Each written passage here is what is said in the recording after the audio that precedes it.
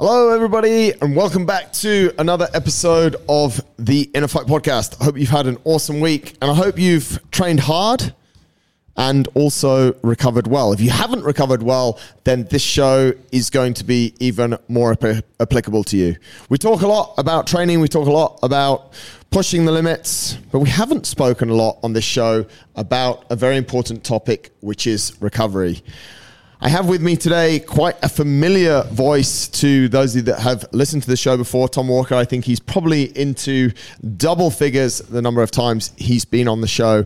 And we're going to talk all about recovery. We're going to talk about how you should be managing your sleep, different foods and supplements you might want to consider, things like ice baths, stretching, mobility, and as important as all of these things, we're also going to talk a little bit about mental recovery. Recovery is important no matter how much training you're doing. It's not only training that causes you to get tired and get stressed, but it's also your daily life. So some of the recovery protocols we are talking about today, you may want to activate or take advantage of or incorporate in your daily life, whether you're training or not. Stress comes in a number of different ways, as I've spoken about on a few different shows, and these recovery techniques that we're going to serve you up will help you in a number of different areas.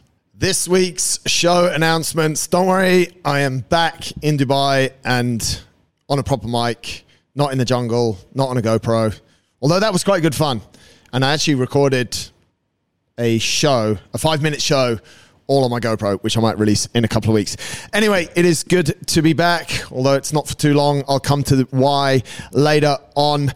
Actually, before I kick off with this week's announcements, I've had some interesting feedback and comments on my weekly blog, The InnerFight Way, all about AirPods. Go and check it out. If you don't get our weekly mailer, you can check out my weekly message over on innerfight.com. If you wear AirPods, if you have worn AirPods, if you're thinking of getting AirPods, you need to read those few words and then abuse me like a lot of people have if you want.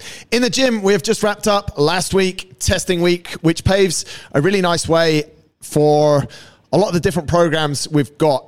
So people that have realized that they want to get better in gymnastics, there's 2 gymnastics classes per week. People that want to get a bit stronger or need to get a bit stronger, they were exposed that in testing week. Then obviously pure strength class, which runs on a Wednesday evening. Same thing for weightlifting, which runs on a Tuesday evening as well. So there's lots of different options is what I'm saying. If you weren't happy with your results from testing week, then you need to get involved. Testing week is super important. If you are not a member of the gym, but you do follow a fitness program, I strongly encourage you to give yourself some testing criteria that you may visit from time to time, hopefully on a regular basis. On the endurance side of life, we are out again on Friday, this time to Europe. There is a couple of races this weekend, Ironman distance, full distance triathlon that we're following. Our own coach, Tom, is racing in Roth along with 2 other endurance athletes. There's guys racing also in Nice. Rob Jones and I are racing in a car from Geneva to get there, to get back to the endurance camp, which is taking place in Chamonix all of next week. If you're still looking for something to do next week, I know it's Eid week here in Dubai, which reminds me as well that there's a slightly reduced class timetable here in the gym. The gym basically will only run classes during the morning, 6:30, 7:30, 8:30, 9:30, I believe. Double check on MindBody, double check on the website as well. All the details will be there. We are in Chamonix for the whole week, taking people up and down the mountains every day, and also, as always, mandatory some stream ice swims. If you want to know more of what's going on, give Rob a shout. Come over. It's Eid. There's nothing else for you to do. That is the announcements for this week. Let's jump into this week's show. This is episode number 814 of the InnerFight Podcast, Recovery with Tom Walker. No matter where you are in the world, thanks a lot for tuning in. Let's jump into today's show. Tom, are you recovered? In ways. In ways.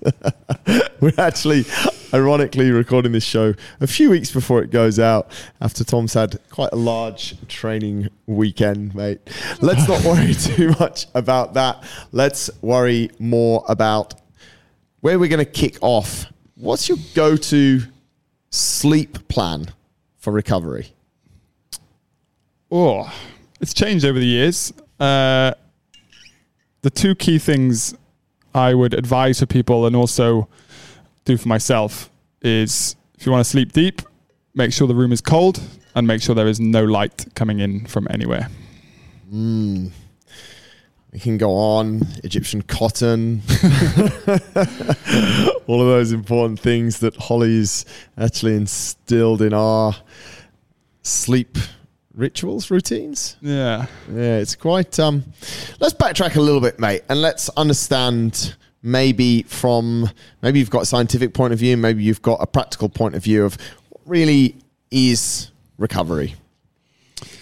We can definitely science it up, but I think with the minds of our listeners, or the listeners in mind, I think recovery is when you're back to a point of homeostasis, or if you're at a baseline, let's say, where you're able to achieve the stresses of the day that you want to achieve. How do you know what your baseline is and therefore get back to that state of homeostasis? This is the great part where a lot of the wearable tech has come into play these days. Your Whoops, your Oura rings, your HRV, resting heart rates, blood markers. This is what people actually believe to be their resting or basis to go from, where in fact we're learning more and more now, the more these wearables get used, that actually it's more of how you feel over any kind of metric that you could put on it. I think that's maybe one thing that might come up quite a lot during this conversation is the feeling. And if we hop back to what we were talking about there, sleep, I've used wearables. I remember starting with a Fitbit in about I think when it first came out, about 2012. And it was incredible. You wore this almost neoprene wrap around your wrist. Yeah. And then you clipped this Fitbit onto it. So it was almost like it wasn't quite as big as a pedometer, but it was almost, that had that feeling. You were clipping this Fitbit onto you. Yeah. And then surprisingly, I think it did sync via Bluetooth, but I might have had to sync it via USB. Yeah, definitely USB. Yeah, should have been, shouldn't it? Probably was. Anyway, it used to tell me, and I don't think it's changed that much till today, despite these big tech companies saying that they have got a little bit more accurate, but it used to tell me how I felt.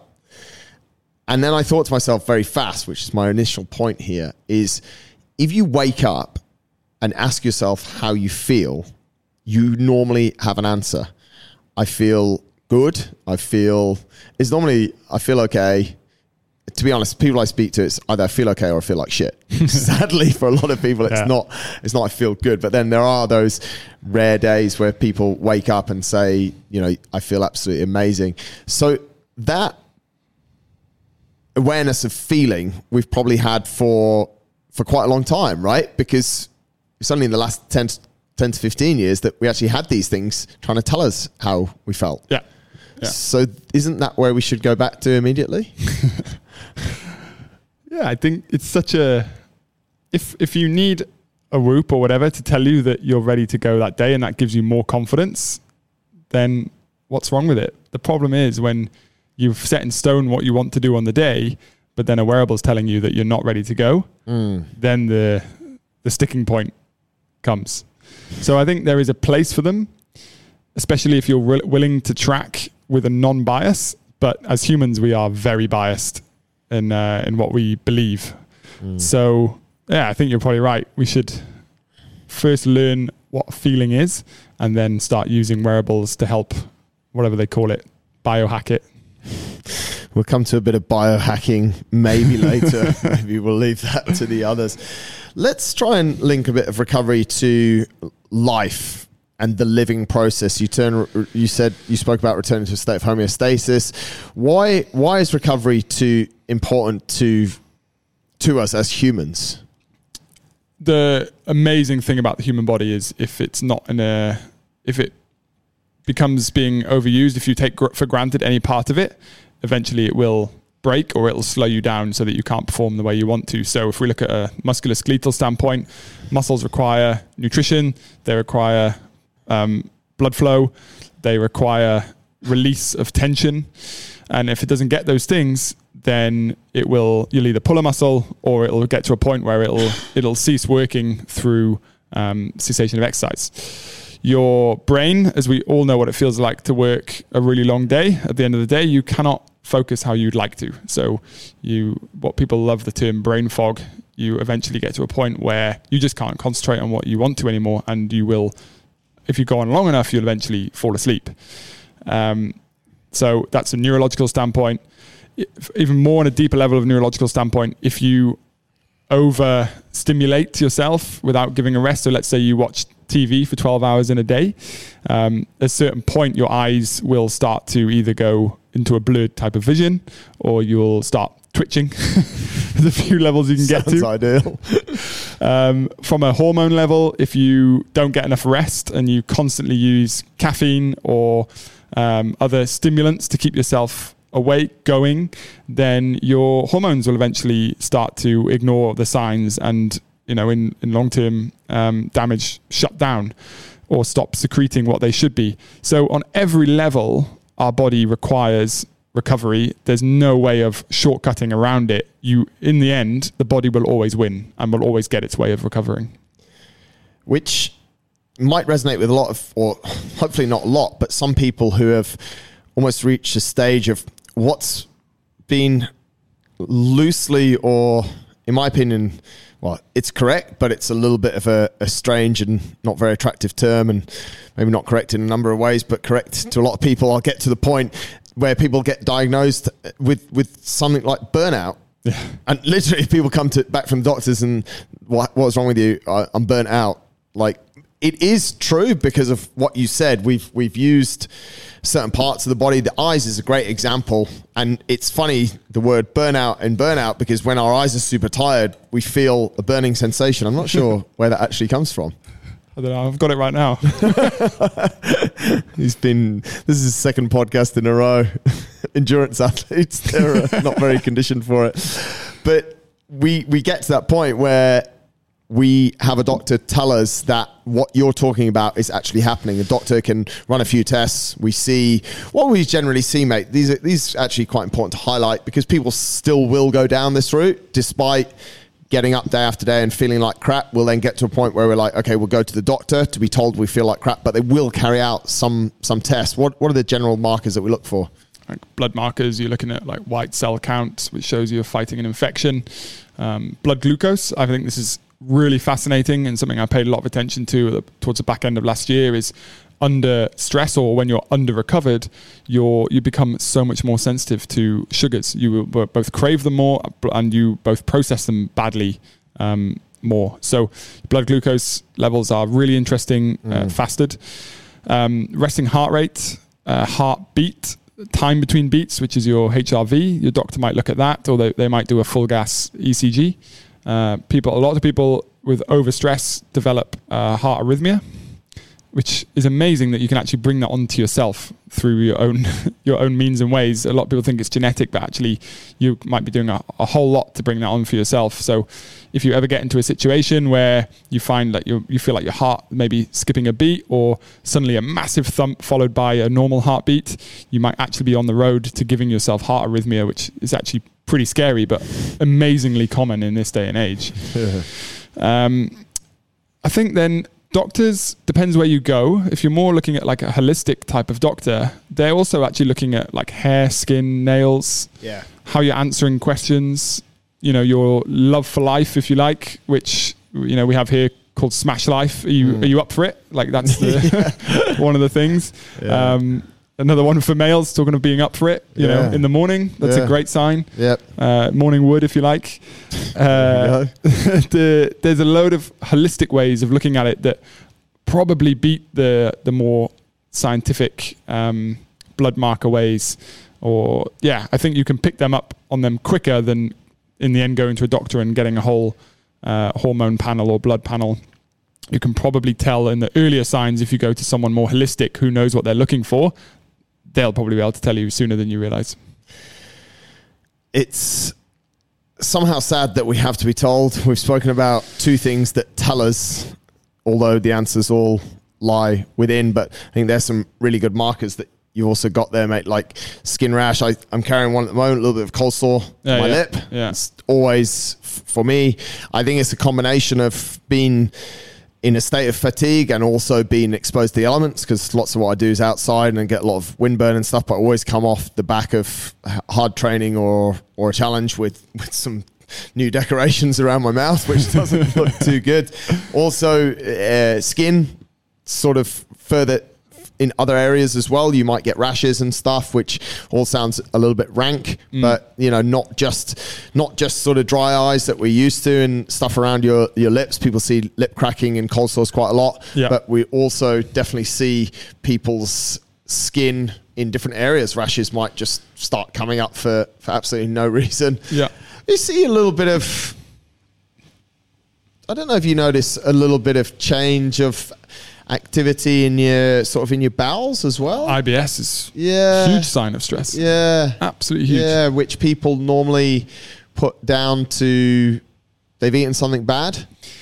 That's the best part, right? Is if you bring up any of these things, people have a reason for it, So maybe you're getting worse, bad skin. Like as a young 20s, if I was stressed, I'd get really bad skin. But it's what I've eaten, or it's teenage spots. Yeah, you can just put it down to it is what it is. But actually, when you reflect back and you really think about it, it's like, I was under big stress. Morning of a big presentation you might have at work, you might feel like you have IBS, and maybe it was the night before you had a glass of wine to calm your nerves to get to sleep. You could blame it on that, but it's probably down to stress, right? So lots of different markers and lots of different things that we are increasingly quite good at ignoring, but obviously Tom and I would encourage you to be increasingly good at paying attention to. So if you are feeling any different in your skin, if you're peeing any different, if your bowels are emptying in a different way, different sensations. I know that sounds a bit odd, different sensations going to the toilet, but I think it's super important to be really in touch with that. Let's look at how we can aid recovery. We spoke initially about sleep, mate. I want to revisit that. You said 2 or 3 key things there. You said super dark room. If you're unable to do that, maybe what I'm looking for, eye shades. Yeah. What's the thoughts there on super dark room? And you don't seem so sold on the eye shades. I hate them. So really interesting is when we imagine we receive light only through our eyes, but actually our skin has light receptors in that also receive light. And people probably heard, actually you've probably experienced this when maybe you go on holiday or lucky enough here in Dubai, but if you go outside in the morning and you sit outside as the sun comes up, you can actually feel, or you might notice that through that morning and into the afternoon, you have maybe some incredible energy. That's because your body circadian rhythm is timed in with the Earth's circadian rhythm. So as your body is waking up, it's getting flooded with sunlight, and the skin then suppresses melatonin, which actually helps the other hormones that get us up and going to come to the forefront, and we wake up with the world, if you like. Yeah. Anyone who's sat in the morning with the sun on their face, it's a really good feeling for a reason. When we then, let's take the opposite of that, and the sun starts to set, and we move indoors and stick the lights on and watch a TV or stick a meter in front of our face, we're still putting light into your eyes and also around your skin, and your body is now saying, well, we want to put melatonin out, the hormone melatonin out into your bloodstream and start to calm you down, move into more rest digest. However, this light is telling us that it's daytime, so we're going to suppress it. That's when you find it harder to fall asleep. So a dark room means even if you're looking at light right before you go to sleep, it means that when you do get into the room, you've now blocked all the light off, and your body can then just go, okay, now we are in darkness, so it's time to get to sleep. If you want to really level yourself up, you should be dimming lights as you get closer and closer to bedtime, and then as you get into the point where you're going to go to sleep, everything should be blacked out, and your body is then in a, if you like, safe environment to really get down into deep sleep. You actually reminded me, mate. Last week, one of my light bulbs popped, and last night another one did. So they're naturally dimming themselves. I need to get those fixed. But lights on dimmers is quite a key thing for that as well. Like bringing yourself down, and then a lot of people sleep in hotel rooms are actually tragic for this, aren't they? There's really bad. So many different bits of light coming in, whether it's alarms under the door or stuff like that. So number one, when it comes to sleep, let's get rid of as much light as possible. The second thing you shared was something around temperature. Yeah. Always remember this in Tim Ferriss's, I think it was one of his first books actually. He was one of the first guys that I really heard talking about sleeping at about 18 degrees. And I've pretty much done it since. I try to keep this office at about 18 degrees, but it seems that a lot of the staff don't like it. What's the story? What's your favorite, or what's your go-to temperature? Colder the better, yeah. I find. And it's, again, it kind of sits in with circadian rhythm, is as in the dead of the night, your body is at its coldest. That doesn't mean it goes a lot. It's like a degree difference. So if you're sleeping in a hot room and your body is naturally trying to cool itself down, and that's because blood comes back out through the peripheries, goes back to the core, gets into work on in your internal, so you're in rest and digest, then naturally you're not moving either. So you're creating less heat. So you have less blood out in your external limbs, you're creating less heat because you're not moving, so your body temperature drops. If your room temperature is too high, then your inner thermometer, if you like, starts to go, hang on a minute, we're too hot here. Let's put blood back out to the external extremities and get it cooled down, which then you might wake up with like restless legs, or even like some people wake up with swollen legs. The blood's pooled back out into the legs. Not the only reason is temperature, but you're basically taking the body off its normal pattern, and eventually get to the point where it'll wake you up and it'll say, hey, you need to go and cool yourself down.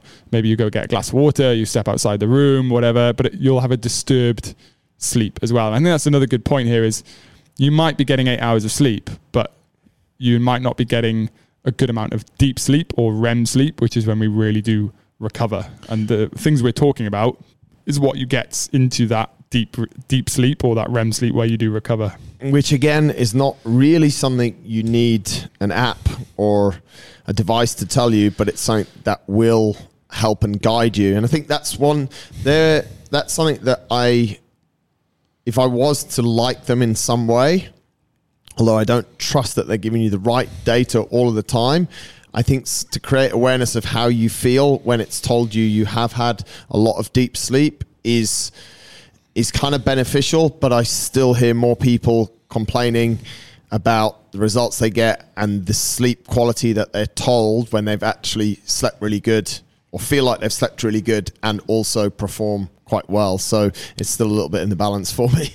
And sleep studies are so tricky, because to get good sleep analysis, proper sleep analysis on your brain, you have to sleep with electrodes on your head. Yeah. Who sleeps well with anything on their head? Which is why I have a problem with eye masks, because either way, if you move or whatever, it's still something on your face that will pull you out of a 100% deeper sleep.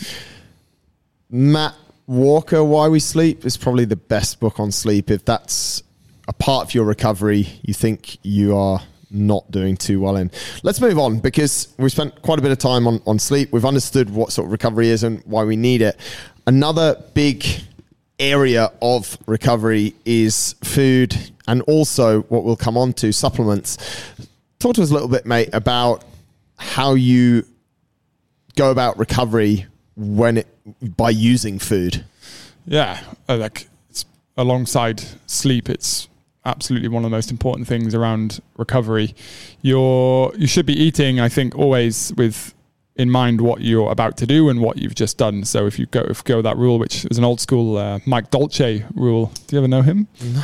It's like an old school nutritionist from early days of like MMA and things like that. And he had always had a great rule that you should eat for what you've just done or what you're about to do. Yeah. So if you've just done a really hard workout, then you're going to want to be eating for recovering from that. So a nice even split of carbohydrate, protein, fats. If you're going into a workout, then you're not going to want to be taking on a load of fats or too much protein. We'll focus on the carbohydrates depending on what kind of workout it is. So if you're always thinking with that in mind and not thinking more on what you're like craving or how you're feeling, that you're thinking more in a practical term, then you can really use nutrition as a real powerful tool to help you to recover properly. But we don't, do we? No, often after a hard workout, especially here in Dubai, you're craving like sweet, cold stuff. Yeah. Which often isn't the best food to be having. Yeah. And then you take it on board. Let's say you finish your workout at 9 a.m. on a Saturday morning after a long ride, and you get in and something cold, sweet, I'm thinking more like ice cream or stuff like that. You're going to eat that, and it's not going to give you anything useful to be recovering with. People will argue it's giving you protein from milk and sugars to replace carbohydrate. That's great, but there's no nutrients in there really. There's no micronutrients in there. So there's no quality, and it's all synthetic. Yeah, it's like it's pretty useless apart from cooling you down and making you feel good for that moment.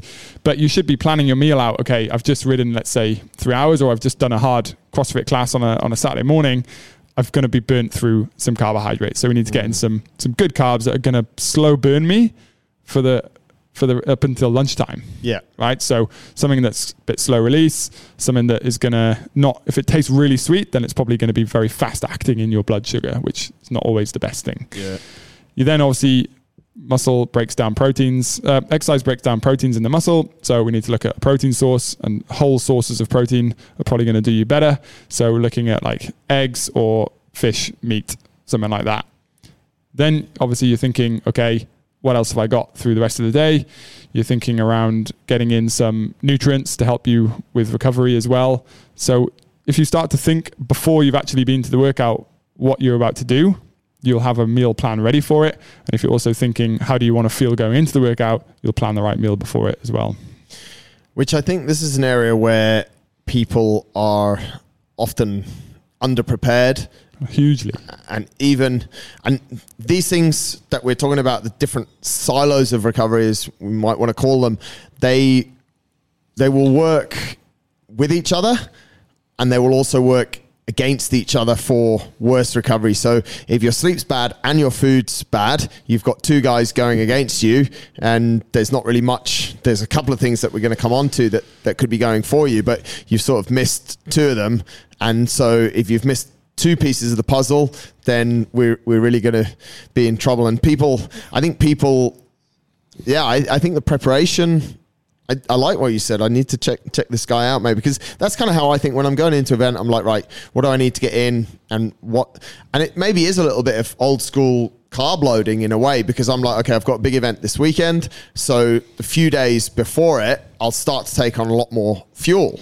Because I need to be. Will I eat a massive bowl of pasta the night before? Absolutely no, because I don't eat pasta anyway. And it's too late anyway, and I'm just causing more issues in my gut. But if I've got something on a Saturday, I'm starting probably Wednesday evening, Thursday up at about 5 to 10%, Friday up about 10%, and making sure everything passes through. So we're preparing before, and then afterwards, of course, as you said, mate, sometimes to have an ice cream is a nice reward, but then it's like, how can I get the right nutrients back in as fast as possible?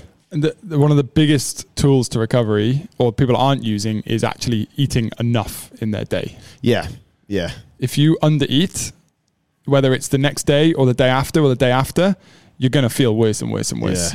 So often people exercise for reward of food. They then eat a bad food as a reward, and then they skip a meal, or they don't eat a meal later on because they're like, oh, but I ate ice cream after exercising, therefore I'll skip lunch and I'll be fine.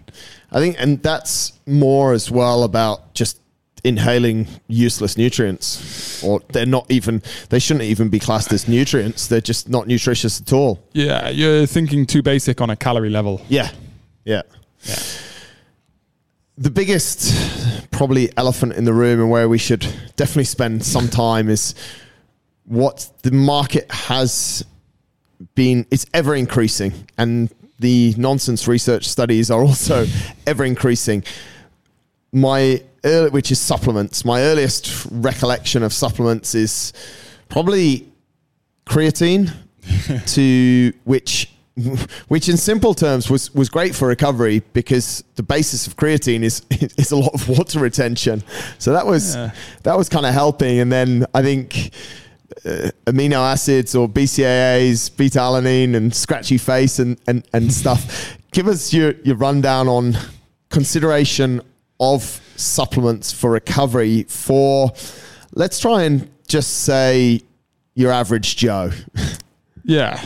I mean, it's very hard because who's average?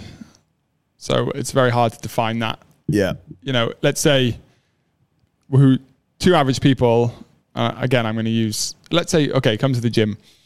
Two average people, one lives 10 minutes away from the gym and the other one lives 40 minutes away from the gym.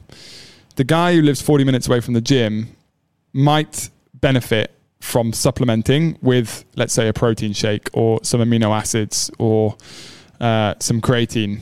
But the guy who lives 10 minutes away, if he'd done his food prep or knows what he's going to get home and eat, he can get in a full nutrient-dense meal within 20 to 30 minutes of finishing his workout. Yeah. Whereas the guy who needs to drive home for 40 minutes and then prep his food, he might be an hour before he gets to do it. So the supplement for him is correct. But the guy who lives 10 minutes away, if he walks out the gym drinking a protein shake, then gets home and makes a normal meal, he's probably no better off. So you've just pulled up something there which people are probably quite interested to hear about. The timing. So this is the wonderful can of worms. Wonderful thing about thinking about what you're about to do. So if the timing, there's so many studies on this, there is no magic window of protein timing. Like, I think the companies like to tell you that's about 20 minutes from finishing your workout. But if you go into a workout with good amounts of protein from your last two meals, you've got enough free-form amino acids floating around that you don't actually require protein immediately. Yeah. You're going to need it within an hour or so, depending on what workout you've done. But actually, when you understand the basis of muscle breakdown, your muscle breaks itself down to rebuild itself back up. Right. So you break muscle down, the breakdown goes into the blood. Your body is not stupid, right? It then takes recycled parts from what it can from that breakdown of muscle and puts it back into the muscle. So when you're eating protein, you're actually just topping up your stores of amino acids that the muscle can go to and take, not immediately. It takes it at a later date because you've got to digest it. You've got to go through all your, so it's got to go small intestine, it's got to pull away the fluids, it then goes large intestine, it pulls away the vitamins. So you're breaking down the food. So you don't think the protein that you're drinking when you're leaving the gym is immediately going into your muscle. It does though, mate. Come on, I feel massive. You might feel good, but there's a whole process to go through first. Let's get off the mainstream, or what has been known as the mainstream gym junkie stuff, mate. And I want to ask you, you've been, I would say, experimenting, but I think it's longer than an experiment, with a supplement for I think 6 to 8 months, you'll correct me if I'm wrong, called Unbroken. Yeah. Tell us about that. So this supplement is biohacking, kind of, not really. It was first invented for old people in hospitals. Ah, you tick that box. Yeah, I feel like it. So it was first created to help the elderly who couldn't digest food well, to get all 25 free-form amino acids into their bloodstream. Wow. So what this supplement is an already broken down source of full protein. Right. These guys use salmon, Atlantic salmon. You can get other ones. There's one other guy in the US who does a similar product. I don't know where his thing is from, but I think it's also a type of fish. What you've got is a amino acid supplement that requires almost little to no digestion.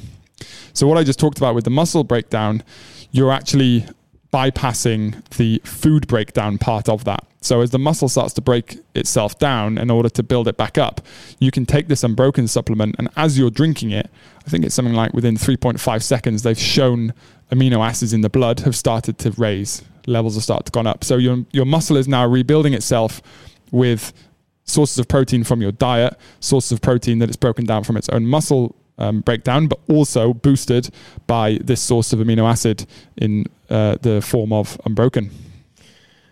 We saw, I think it was in 2020 or 2021, Unbroken had Sarah Sigmundsdottir, who has been very, let's say, well looked up to in the sport of CrossFit for a number of years. She's not ever won the CrossFit Games. think she's come on the podium a few times, mate. But the poster girl of CrossFit, she is someone who's massively behind this, and we've seen it in why would someone like her use a supplement like this as well? Because we've talked about average Joe, we're talking about you, and we're talking about someone who's like, I mean, you know her quite well, mate. She trains a number of hours a day. Yeah. I mean, she trains a lot. Having had her live with us and also being around here, trains a lot. So I think something like this is probably really valuable to her, because this stuff has no calories in it. So you can take it during a workout or immediately after, or immediately before, and it's like drinking water. Yeah, it doesn't taste like water, but there's no like digestive cost of this. So you're able to get in a boost of amino acids. And the other really interesting part with amino acids, people think amino acids, they think of muscle, but actually amino acids can help. There's 25 of them, and each one has its own little role to play. One of them being L-tyrosine, which I remember introducing to you once. I think it must have been on the first Into the Darkness. I was like, try this guy. Take some of this guy. And he helps with like alertness. So it's almost like taking, it's not like taking caffeine, but it does similar things to what caffeine does in terms of stimulus without the cost of caffeine, which obviously stays in your system for a long time and increases epinephrine and a few other hormones that you might not want to be using in the afternoons, let's say. Whereas tyrosine, you can take it, you can be a lot more alert with it, but you can also switch off when you want to. Melatonin, we talked about sleep. This has melatonin in, which can help with getting to sleep faster. Then it also has in like leucine, which is really the common one. If you find the amino acid supplement, which will only have, let's say, 4 to 6 amino acids in, you will always find more of leucine put in, because that's the one that helps with muscle recovery. Mm-hmm. But this supplement actually has all 25 in. So you're getting a real like wide range spectrum in there. And they've also dosed it so that your body is getting in like the right amounts of what it needs. So a little bit more leucine, let's say, than like tryptophan sends you to sleep, too much of it. Christmas turkey, have a nod off. So people are taking this, it was for muscle regeneration, so there's a bit more leucine in there than, say, tryptophan, but there still is tryptophan in there, because the amino acids, they come as the best way to get them in is as a whole profile, if you like. And this is what this does, but you don't have the cost of digesting it. So I'd imagine for Sarah, she uses it during workouts, and then also in the morning and in the evenings as well. It's interesting because another couple of guys are also over on the Unbroken website, CrossFit guys, who, if you think about what these guys do, the hours they train and the varied aspects of fitness that they cover, they have to have some capacity to run, to row, to cycle, whilst also to be able to perform gymnastics and lift heavy barbells. And Björgvin Carl Gudmundsson is a great example, because he can basically do everything. And something that he says, which is quite interesting, I don't know if this is done on purpose, but they both say something quite similar, which I want to read out. It's not only that Björgvin says, it's not only that I feel much more recovered the day after, but this also boosts my training. I can push so hard since it takes me such a short time to fully recover between sets and intervals. The stuff is magical. Sarah says it's hard to explain, but that suits Sarah, but it feels like I recover while I train, and that I can push harder than ever. The day after my heavy training feels so much better too. The stuff is something else, which is, it's interesting that their ambassadors are, a lot of their ambassadors or spokespeople are in the sport of CrossFit, which we know really puts a lot of load on people, and it's what a lot of our community do. I mean, those of you that have listened to the first part of the show, how many people listened to the first part of the show where I actually announced stuff and sponsors? These guys are sponsoring our team that have gone to semi-finals, so those guys are using it as well. And as you said, mate, you've been using it for quite some time. I think it's probably, you can probably correct me if I'm wrong, but it's probably the longest supplement that you've used on a long basis, if that makes any sense. I didn't quite get that out in the right way. I use fish oil all the time. Yeah. And then this, it's probably up there. I think vitamin D as well, also a big one. But the other thing I find with this, and what really caught my eye with it when they first asked me to have a look at it was the amounts of zinc and vitamin B12 that it has in it. And these are things that we actually can sweat out. So an electrolytes are important to replace the minerals that we sweat out. But again, different supplements have different dosages of them in. So if you buy an electrolyte supplement, you're probably going to find quite a lot of sodium and potassium, but you might not find so much zinc, vitamin B. Magnesium would be another one. I don't think it has a lot of magnesium in, but so I'm getting in. So every morning I use this and every evening, and I know I'm getting in my recommended daily amounts of zinc and vitamin B12, which is solid, straight up. And I sweat a lot, obviously, because of training. So I need to replace that. Someone who's not sweating a lot, maybe they don't need to. But what I notice is I just feel less susceptible to illnesses. Like get ill less. I feel more on a level playing ground every day when I'm taking it consistently. You're not going to take this and feel like Superman. Yeah. You need to take it for like 6 weeks, 7 weeks, 8 weeks. I think that's one thing, mate. Sorry to jump in there, but a lot of people will think, you read an article about magnesium, you take magnesium, and you think you're going to feel different. You read an article about zinc, you're going to take zinc. You read an article about, not eating, and it's the same, or not eating and drinking dairy, and you don't know. What you've experienced here is the ongoing use of something, so you're actually building up some proper dosage over time. And generally what I've seen with a lot of people with supplements, because supplements can get pricey because people don't look at, they're not actually expensive in the grand scheme of thing. Like if you look at the price tag of Unbroken, you'd think it was expensive, but when you think about all of the stuff that you've just spoken about, you save, you're actually saving because you're not needing a lot of other supplements as well. I buy this for my mum in the UK. She loves it, right? Absolutely hates it, but I tell her to drink it because I believe in all the stuff that's in it is so important. Even as we said, this was made for people who couldn't get in enough protein, and someone like my mum who doesn't eat enough protein, I'm like, just drink this. Just take 1 tablet a day. The dosage says 4, but take 1 because 1 is better than none. Yeah. And as long as you take that 1 tablet every day for the next, say, year, you're going to build up. How long's she been on it then? How's the study going? Like I think when I started taking this, I started sending her tubes of it in the UK. Is she feeling better? She doesn't know. She walks the dogs 3 hours a day, right? Yeah. So she's doing all right. Yeah. It's an interesting one. I think again, if we were to catch some, and that's a lot of what I try and do on the show, is to try and catch some low-lying fruit and give it to people. If there was one supplement to help with recovery that you've seen over the last sort of year or so, it sounds like this guy's it. Yeah, I think similar to you, you always got your critical glasses on. There was a point last year for about 4 weeks where I ran out of this stuff and didn't get new stuff in. And when I then started taking it again afterwards, I was like, oh, wow, I realized I was missing it. And, Boz feels the same. She actually feels the difference on the days that she doesn't take it versus she does. Wow. And I said, well, is that because you're drinking a glass of water straight up in the mornings when you do remember to take it? But she's like, no, I drink the glass of water anyway. I think I might have to just order some. behealthshop.com. It's over there. /pages/unbroken -RTR. I would give a warning with this though. Okay. It is only 17 calories per tablet. Yeah. Which for some people might be like, oh, amazing. But that's not amazing for to be recovered in terms of energy levels.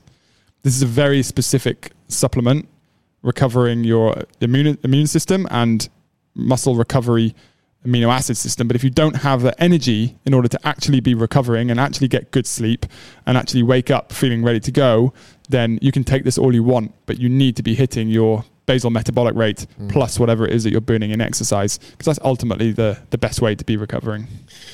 And as they also say on the website here, it is actually cheaper than a cup of coffee. Where are we having coffee? I don't know, but that's what they say. 741 dirhams for 120 drinks is the price.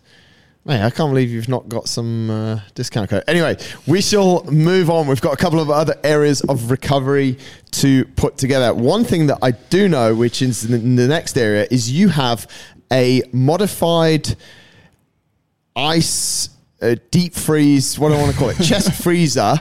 Accident waiting to happen. Just about to blow you up on your balcony at any time. Talk us through some ice, mate. What's your thoughts? Why have you done that? Yeah, I think there's obviously a bit of a hype around ice the last few years.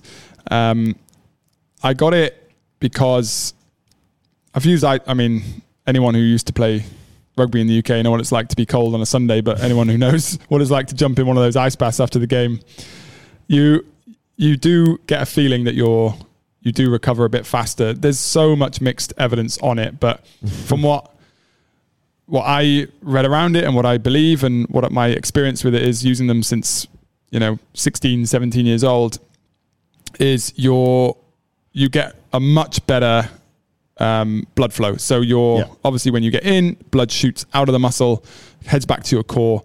As long as you stay in there long enough, you get enough rate of that happening. You then get out, you start to warm up, blood pulls back into the muscle and you feel good for it. Some people argue that is because of the adrenaline and the dopamine that you get from jumping in something very cold that says, oh my God, this is cold, you need to get out. That's why it feels really good to jump in an ice cold lake, but you soon want to get out really fast afterwards. So I think that is one way, but if you respect the protocol of it, which is normally anywhere from 5 to 8 to 10 degrees of water, and mirror that with time. So if you've got a 5-degree tub, spend 5 minutes in it. If you've got 8 degree, spend 8 minutes, 10 degrees, spend 10 minutes. That's a pretty good marker to stay in there, not to a point of shivering. So you don't want to be in a point where you're actually in a tensed muscle place. You want to try and be able to be relaxed.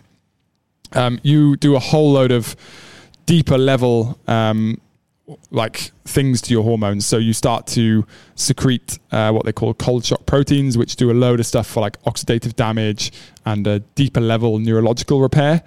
You do things like you start to lower your core body temperature, which is an excellent thing to have if you're living somewhere like here in Dubai. Because if our core temp gets too high, your body starts to go and shut down other areas and make you feel not so great. So lowering core temperature at the end of the day is really good. You don't want to do it too close before you sleep, because your body goes the other way and starts to try and raise the core temperature. And then obviously we've already discussed, you don't want a high core temperature when you're sleeping. So this ice baths are great to do like mid-afternoon. We also don't want to do them immediately post-exercise, because actually post-exercise, you want the inflammatory response that you've just worked hard to get. And a lot of people think, it feels really good to jump in post-exercise, but that's probably just for yourself to cool down.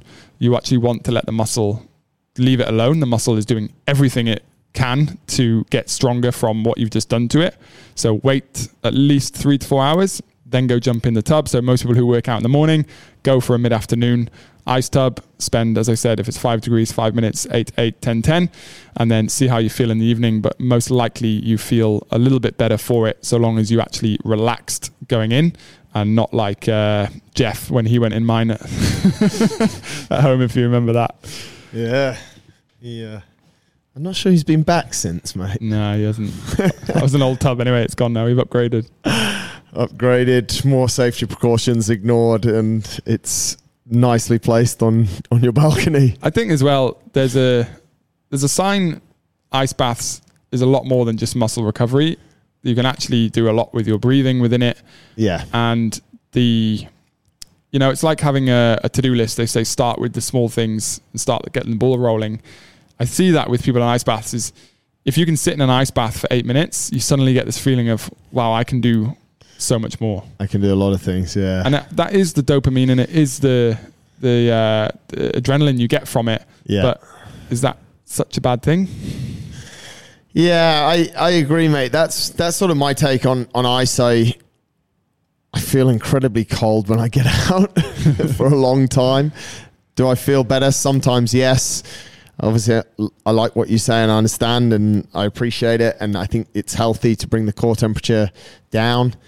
But then the next day I go out and shoot it straight back up again. But we're getting a window of recovery. But sometimes I think there's a lot of mindset, which we're going to come to in just a second as well. But I think I don't think it's a bad thing. I think it's quite a good test. There's a correlation between the more you can get your core temperature up or down. And again, we're not talking high here. We're talking like points of a degree. Yeah. But the more you do that, the better it is for your immune system. Yep. So saunas are really good. Yeah. Ice baths are really good. Being normal temperature is really good. It all depends on when you use it and making sure you get different stresses at different times. That actually makes your immune system stronger.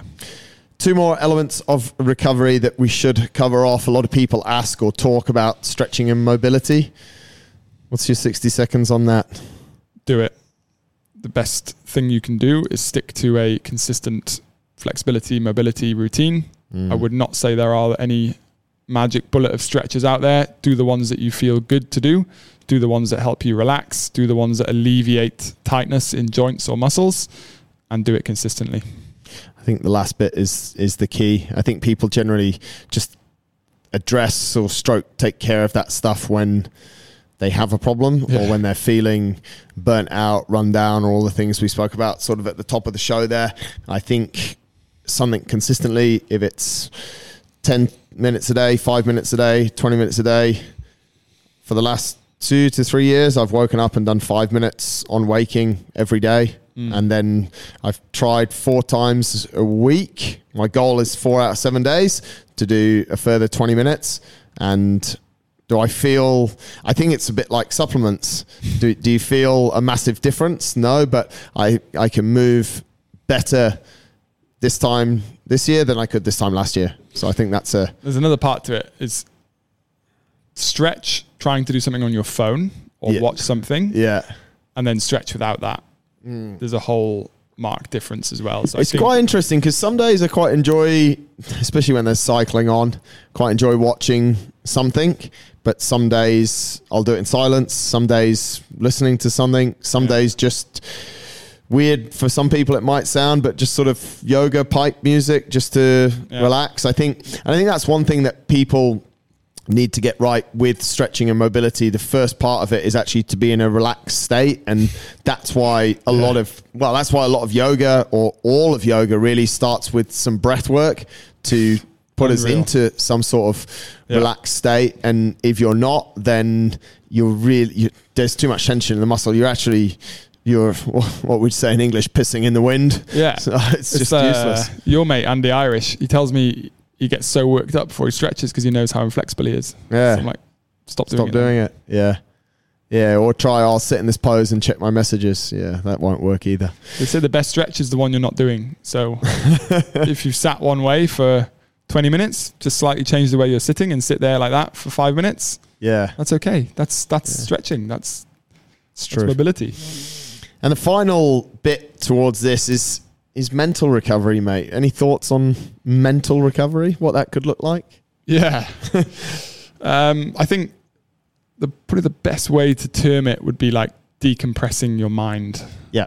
So if you have a lot of things on your mind, imagine that as being compression. I always imagine them as being layering on top of your head. And by writing them down, by talking to someone, by talking to no one, talk at the wall, just being able to offload them from the top of your mind, decompressing it, just has an unmeasured effect of helping with recovery.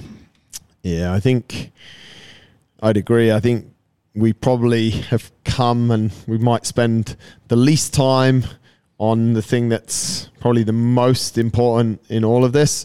But I think all of these other things, obviously sleep, food, are very important, but the other fancy stuff of what yoga routine to follow, or what the latest mobility is, or what the latest device is, are all way after, and to a certain extent, supplements. Sorry, I know they're a food, but they probably come second or behind mental recovery, and actually being able to, what we hit on there with stretching, have your mind and body clear. If you've got a whole load of things on your mind, then there's pretty good chance you're not going to recover. And that's where we started the show as well. Recovery is not just from training, it's from living as well. So if you're not taking care of things and you don't feel that you have a light mind, then that's definitely going to impact your recovery.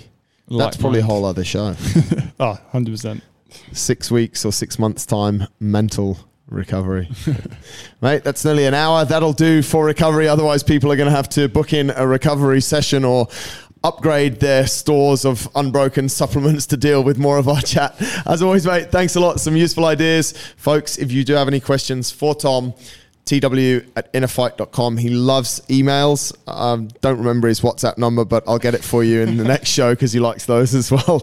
Hey, thanks a lot. Cheers.